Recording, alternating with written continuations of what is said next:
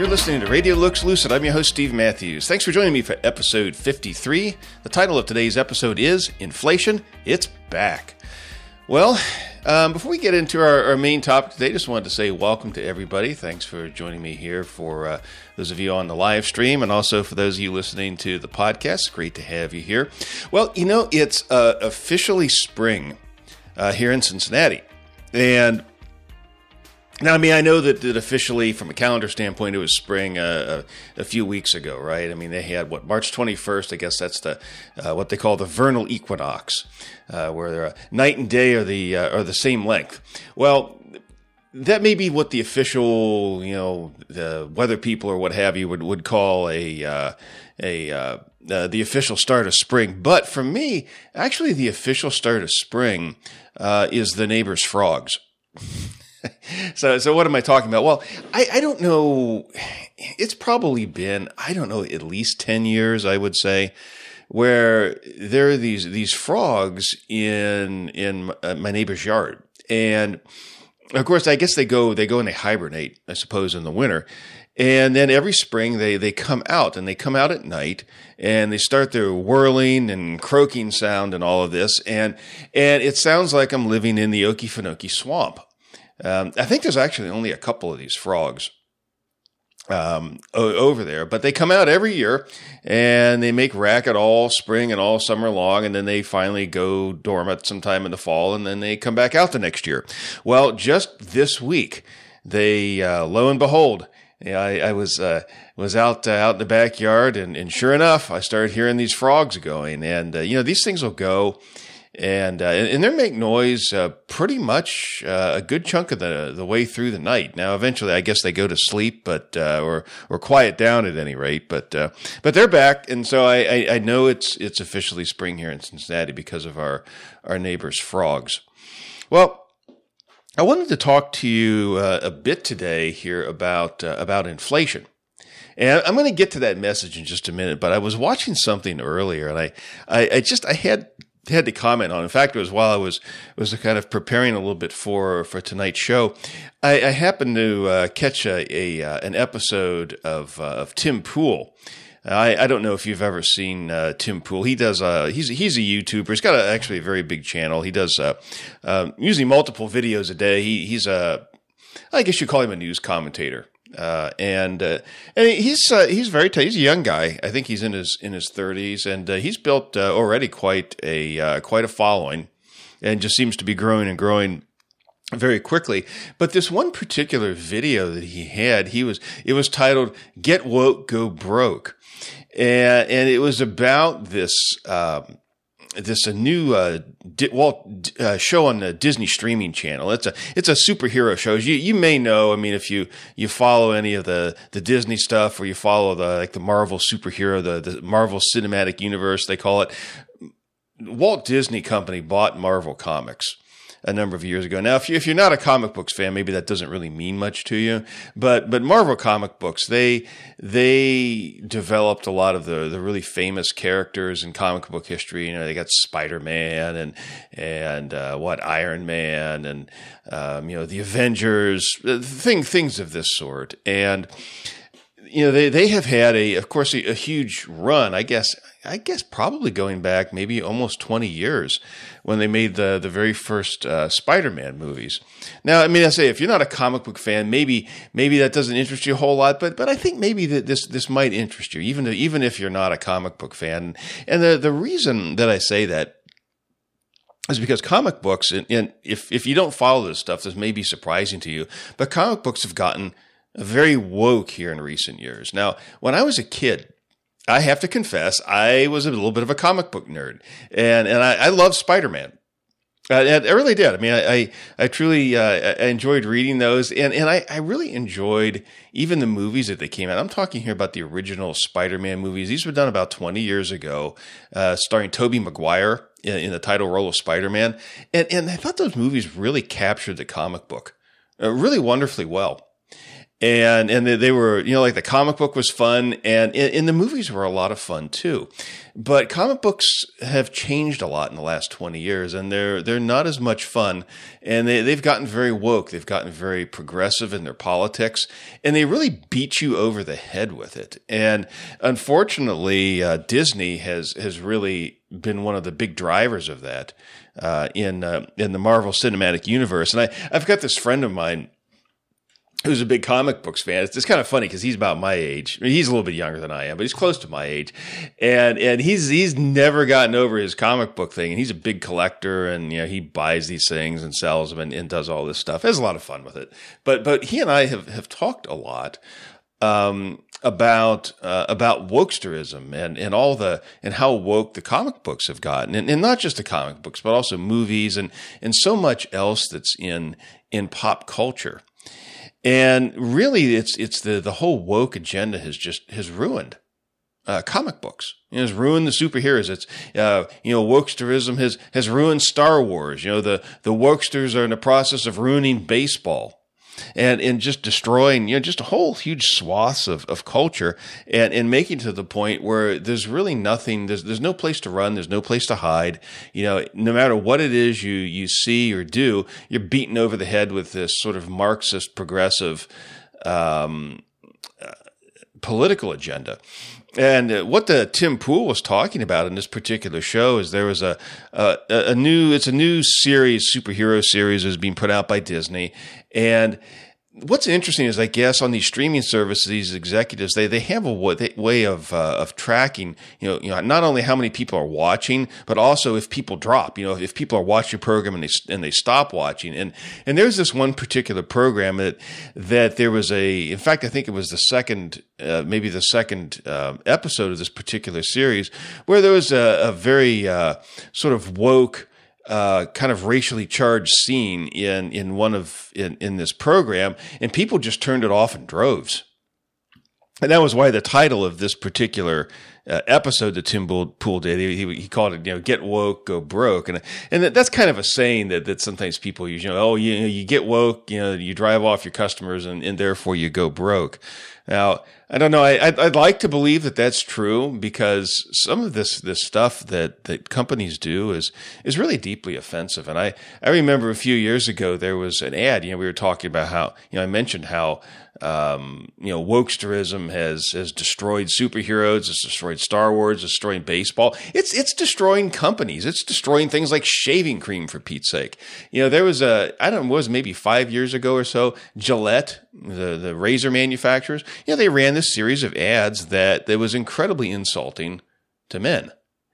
And I used Gillette. I had Gillette razors, I had Gillette shaving cream, and it was a good product. I mean, I used it, I liked it, and I never really thought about even changing. But after I saw those particular commercials, I stopped buying it. I said, I'm not going to buy products, from people who hate me. I don't need to be lectured by my shaving cream manufacturer. And I went and I got something else. I've used Barbasol ever since then. I found Schick razors. I'm not going to pay for this stuff. I'm not going to pay people who insult me. It's as simple as that. And I think that's one of the ways that people are going. One of the most effective ways, really maybe about the only effective way, that as consumers or as fans of comic books or fans of sports or what have you, that we can inflict, send a message, inflict a little bit of pain on these companies that really insult us. I'm not going to sit here and allow a razor company to just insult me and then go out and just buy their product like nothing happened. I mean, that stuff actually really does matter, and I find it offensive. So anyway, in fact, I'm going to go ahead. I'm going to put maybe I'll put the link to that particular show in the show notes here, because it was pretty interesting. It was about a 15-minute video, so it's not a real super long video, but I think you might find it interesting. And if you haven't seen Tim Pool before, I think you might even enjoy his work. Now, I don't know that he's necessarily a Christian. I'm not saying that, but I mean, he usually has some at least interesting takes on some things. And I think gives you an opportunity to at least he has a fresh take on stuff. He's not on a network. He's got his own servers. He's got his own website and all of this stuff. So he's insulated himself pretty well from some of the cancel culture that's out there. And of course, there are a lot of people that would like to see him canceled, but he's actually grown a pretty substantial audience of people who, at the very least, are anti-woke. And maybe let's put it that way. So you may want to check that out. So as I said, I'm going to go ahead and put a link in the show notes here for you, just in case you find it. If you haven't seen him before, I'd invite you to go ahead and at least check him out. I think you might enjoy his show. Now, what I really wanted to talk about here, today's the subject of today's talk, I wanted to talk about inflation. And because I think not only do we have a lot of inflation going on right now, or at least what's popularly called inflation, and I'm going to get to that in just a minute. We've got a lot of that going on right now. I think there's a whole lot more of that coming on the way. So I wanted to talk to you a little bit today about inflation, about what it is, where it comes from, and I'll also talk a little bit about what the Bible has to say about inflation. That might come as a bit of a surprise to you. A lot of times we don't think of the Bible having a lot to say about monetary policy, but the Bible actually does have a lot to say about money. So let's take a look at a few things here. In fact, I'm going to go ahead and share a screen here with you. Hopefully you can see that. Here's an article. In fact, this is from CNBC today. Yeah, it's from Friday, April the 9th. And here's a headline. It says, U.S. producer prices surge in March. That's a short article here, but let's read through a little bit of it. U.S. producer prices increased more than expected in March, resulting in the largest annual gain in 9.5 years, fitting with the expectations for higher inflation as the economy reopens amid an improved public health environment and massive government funding. The producer price index for final demand jumped 1% last month after increasing 0.5% in February, the Labor Department said Friday. In the 12 months through March, the PPI, that is the Producer Price Index, surged 4.2%. That was the biggest year-on-year rise since September 2011 and followed a 2.8% advance in February. Economists called by Reuters had forecast the PPI increasing by 0.5% in March and jumping to 3.8% year-on-year.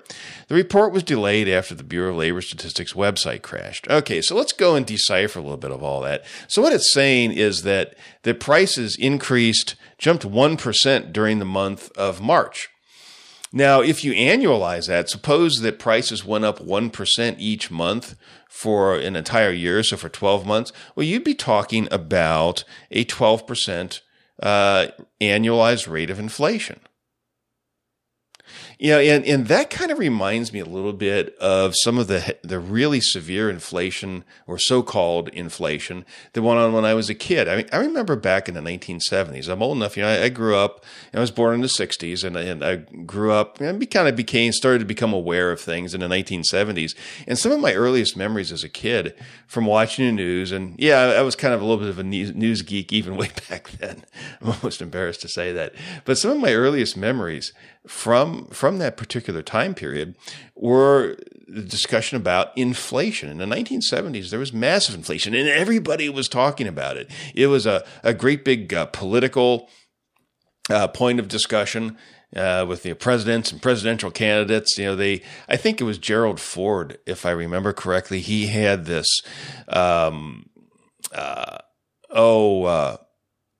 he had like a political slogan. It was WIN, W-I-N, and it was an acronym. In WIN, the W-I-N, it stood for Whip Inflation Now.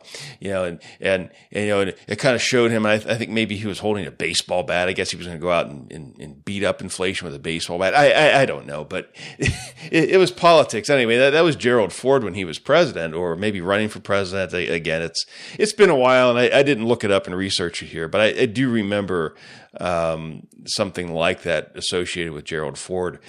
But yeah, it was a very serious problem in the early 70s when Nixon was president. He actually imposed wage and price controls because prices were going so crazy that he imposed wage and price controls, which of course what that resulted in was massive shortages of goods and services. That created a major problem. And even on into the Carter administration, the late 1970s. I remember things got really bad, and as Carter took office in 77, and he was a one-term president. He was elected in 1976, and then he lost the 1980 election to Ronald Reagan. And during Carter's term in office, they came up with something, and I don't know who developed this. I don't know it was maybe some economist or maybe somebody in the news media. I don't know where it came from, but they call it the misery index. And in the misery index was the inflation rate plus the unemployment rate. And that was the misery index. And both of them were quite high. There was a lot of unemployment. There was a lot of inflation.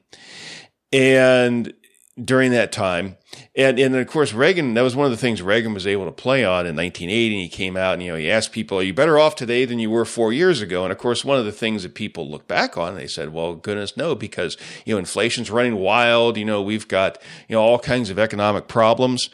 And that was one of the things that convinced people to vote for Ronald Reagan over Jimmy Carter in the 1980 presidential election. But that whole decade of the 1970s was a time of tremendous rising prices.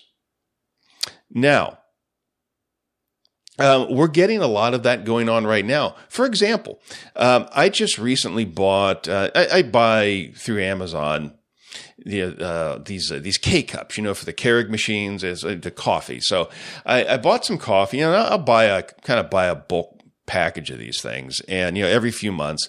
And I started running low. This was right at the end of March, early April. So I went and I ordered some. Went to order some, and the price of this thing was really high. I thought I don't remember the price of this coffee being so much. I thought, well, that can't be right. And maybe I'm ordering the wrong thing by accident, whatever. Well, I went back in my order history and I looked, and sure enough, when I had bought this, the last time I bought it was back in early December. So we're talking about just 4 months ago here. Okay.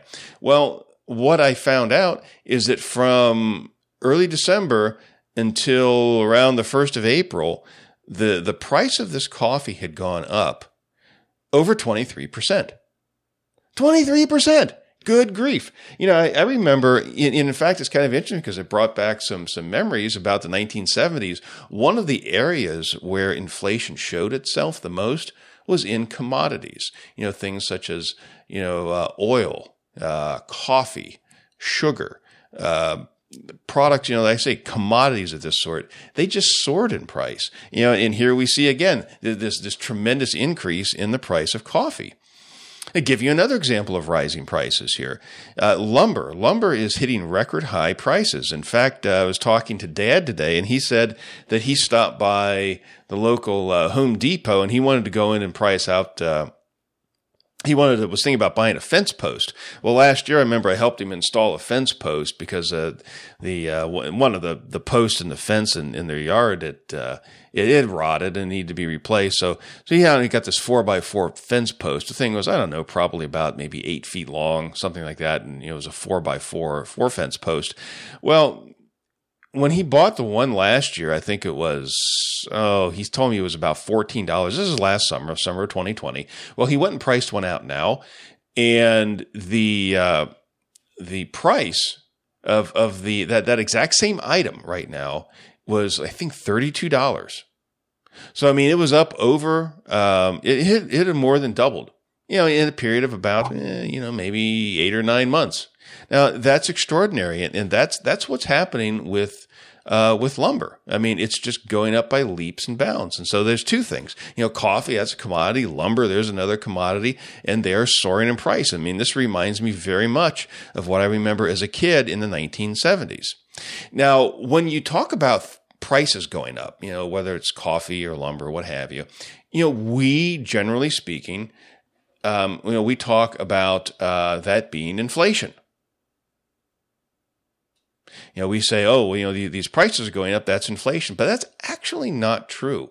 And that may surprise you, that inflation and rising prices are not the same thing. Rising prices are not inflation. Rising prices are the result of inflation. So let me explain this a little bit here. And I'm going to give you a few different, slightly different, but basically the same definitions of inflation. Now, one very common definition of inflation, and I'm not sure who said this.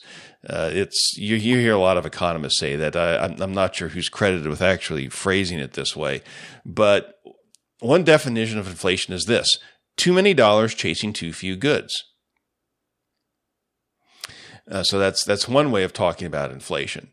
Another, and this is maybe a little bit more formal definition of inflation, is this. And I got this out of of Webster's 7th New Collegiate Dictionary. Now, this is a dictionary that was published back in the 1960s, and I purposely bought it. I bought this used, and it's really a wonderful dictionary. It's a great little desk reference kind of a dictionary, and it was written before all the wokesterism and political correctness and all this other stuff. So that's why I really do like that particular edition of the Webster's Dictionary, and that's why I use it a lot. But here's the definition that they gave. Quote, an increase in the volume of money and credit relative to available goods, resulting in a substantial and continuing rise in the general price level.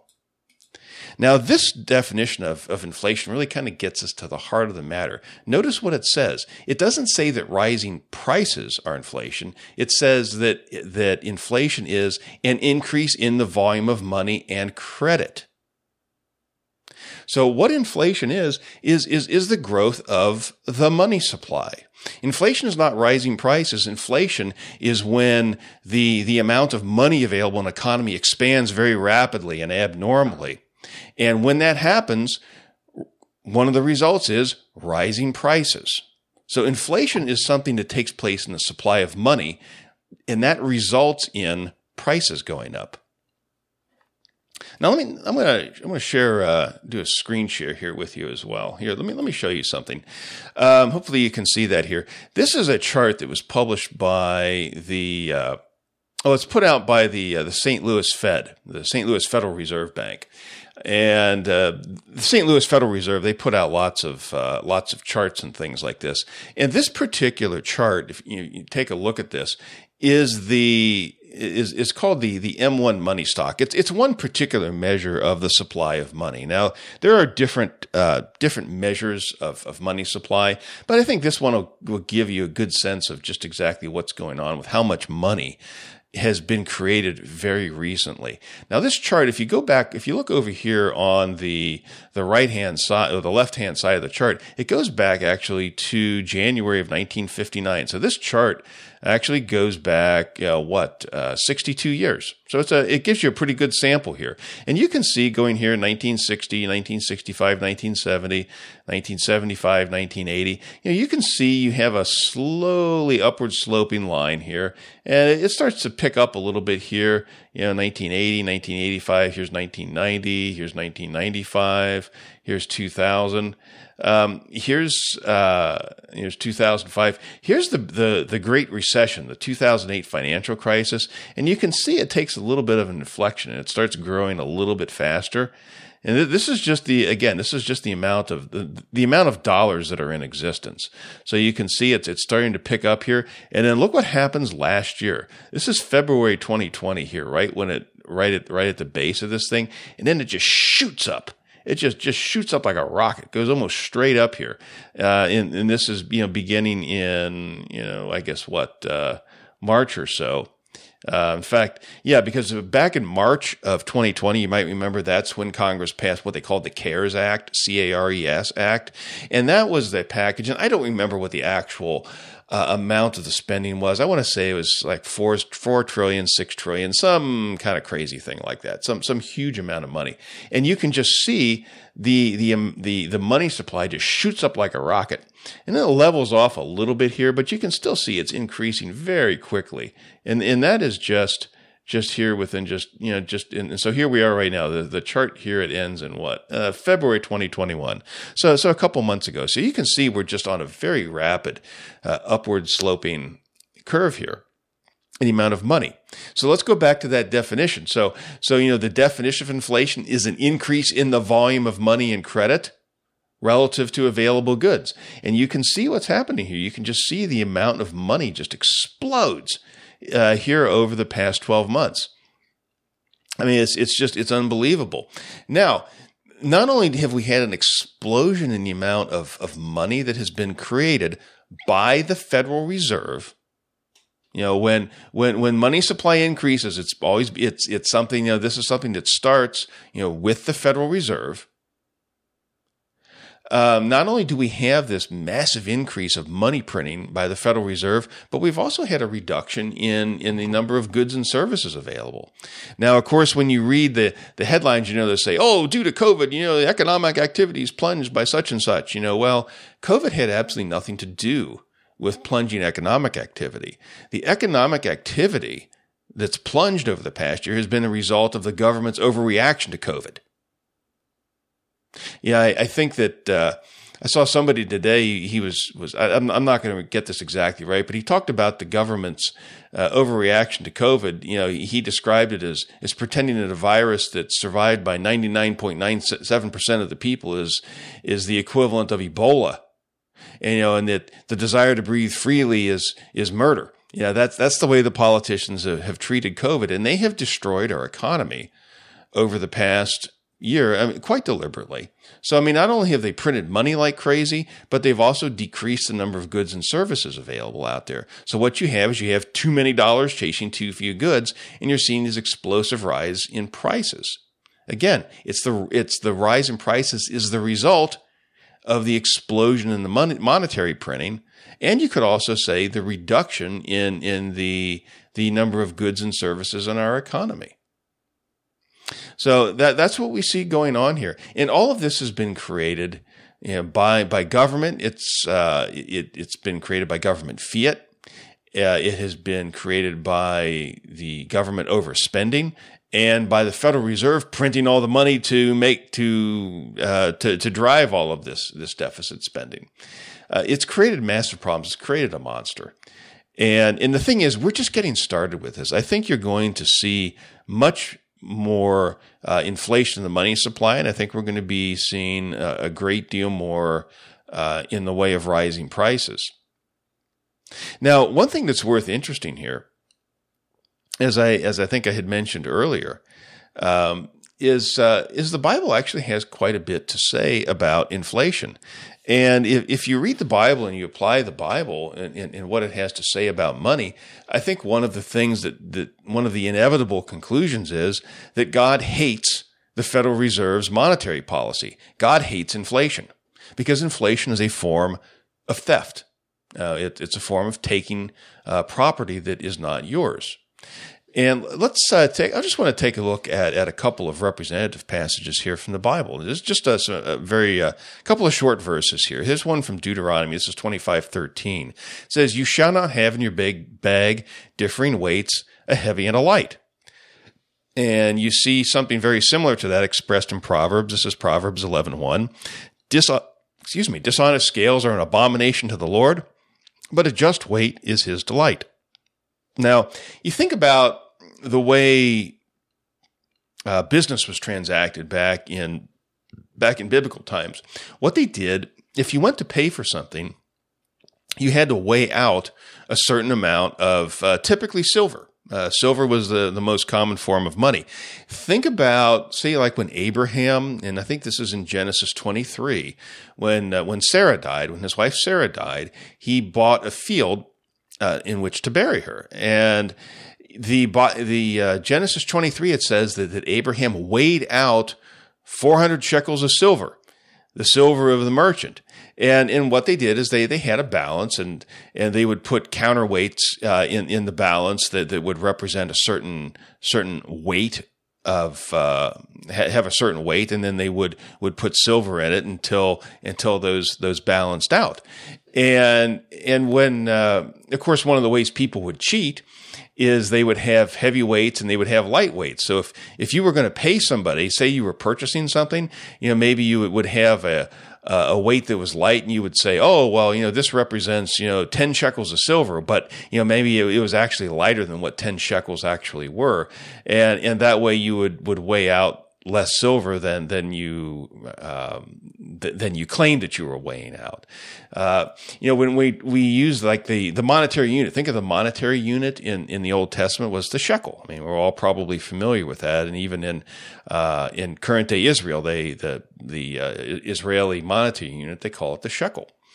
Sometimes we talk about saving our shekels, as a sort of a slang term for saving money. Well, a shekel, very interestingly, was a weight. The word shekel is related to the Hebrew word shakal. Shakal is a verb, and it means to weigh. It means weigh. And shekel is derived from that. So it really implies a weight of something. And usually when we were talking about shekels, you're talking about maybe shekels, a weight of silver or a weight of gold. Was typically the monetary metals in the Old Testament, and of course they throughout history have been the only really two principally used monetary metals at any rate. And both gold and silver are wonderful forms of money. They fulfill all of they have all the properties that you would want in honest money. But what these people would do back in the Old Testament, as I said, they would misrepresent the money because they would say, oh, well, this is a 10 shekel weight, but maybe the weight was actually lighter than that. And so when they would pay people out, they wouldn't have to put as much silver. On the other hand, if you were receiving payment, if say somebody was buying something from you, maybe you would want to put a heavy weight in the scale, so they would have to weigh out more silver than what the actual honest value was. And in that is a form of theft. They're stealing. They're misrepresenting the weight of silver. And of course, that's exactly what our modern central bankers do. Is they misrepresent the dollar monetary unit. The Federal Reserve issues all of these dollars, but they continue to devalue those dollars over time. Now, back in the old days, they would, what they would do is, of course, the fraud was all done at the point of sale. Now, with our in modern times, we're a little bit more subtle about that. Instead of having differing weights and measures, what we do is we just devalue the monetary unit slowly over a period of time. And the Federal Reserve has been in business since 1914, and during that time, the dollar, the currency unit of the United States, has been devalued something like 98%. So it's lost almost all of its value from just over 100 years ago. And that hasn't been an accident. That's been intentional. That was always the plan with the Fed. So, just as, differing weights, diverse weights and measures, I think, if it's is the way the King James puts it, that was an abomination to the Lord. That's very strong language. Not everything is said to be an abomination. Not all sins are said to be an abomination, but dishonest scales are an abomination to the Lord. But just weight is his delight. So God hates dishonest money, and he delights in honest money. God hates our current monetary system, which is designed to rip people off for the benefit of the bankers and some of the other very well-connected, very wealthy and powerful interests in our society. It benefits them, but it rips off ordinary Americans. That's the whole point of the monetary system, and they do it in a way that not one man in a million can diagnose. That was a famous saying. John Maynard Keynes, he was a British economist, and he talked about inflation and how subtle and dishonest it was. Now, John Maynard Keynes isn't exactly somebody that I think that he was by no means a Christian thinker in his economics at all. In fact, he was very much his economics were really very much almost the antithesis of what the Bible teaches about proper economics. But he was right about that. Keynes was right about that. He said that not one man in a million can diagnose inflation. What happens is people go to the store and all of a sudden they notice, it's like, goodness, this can of coffee cost me a whole lot more. This box of K-Cups cost me a whole lot more. They go to the lumber store and they think, oh my goodness, I'm paying twice this year what I did for the same lumber that I bought last year. And then people start looking around and trying to find people to blame. they blame speculators, or they blame, evil Arab oil sheiks, wanting to OPEC, or, they say, oh, well, there was a frost in the orange groves in Florida, and that's why your orange juice has tripled in price here over the last couple months. These kinds of things. They always find all of these external causes for rising prices. And you could sit and you could watch the evening news for decades on end, and you will never learn that the reason prices are rising is because of the money printing by the Federal Reserve. It's always the Federal Reserve's money printing. Or if you happen to live in another country, all central banks do this. It's not just the Federal Reserve. The entire system we have of money is unsound. And it's quite wicked. It's an abomination to God. God hates the monetary system that we have here in the United States, and really in any other country in the world. Nobody is sound. And this is an idea I've wanted to talk about this for a while, but I thought, especially with looking at some of the news that hit the headlines today, I wanted to especially focus a little bit here on inflation. So that really wraps up about everything I had here for today. So thanks so much for watching. It was great coming to you on a Friday. I've been doing these on a Saturday, and I was going to go out, and I like to go walking on Friday evenings after work. Yes, it's so nice here in the spring. It's warmer, and it stays light a bit later and all that. And I was going to go out and go walking. Well, it turned out that there was a thunderstorm coming right through the area right at the time after dinner, and I couldn't go. So I decided, well, I'll just stay here and work on doing a program. Getting out a podcast. So anyway, it worked out pretty well. Actually, I think I kind of like doing this on Friday, so maybe I'll try to do more Friday programs. Anyway, thanks so much for watching. I really do appreciate that. And if you like this video, don't forget to like and subscribe to it. And hopefully, not hopefully, Lord willing, I will be back to have another one here for you next week. Thanks again so much for watching. Really appreciate that. And until next time, may the Spirit of truth guide you in all truth as you read and study God's Word. Good night, everybody.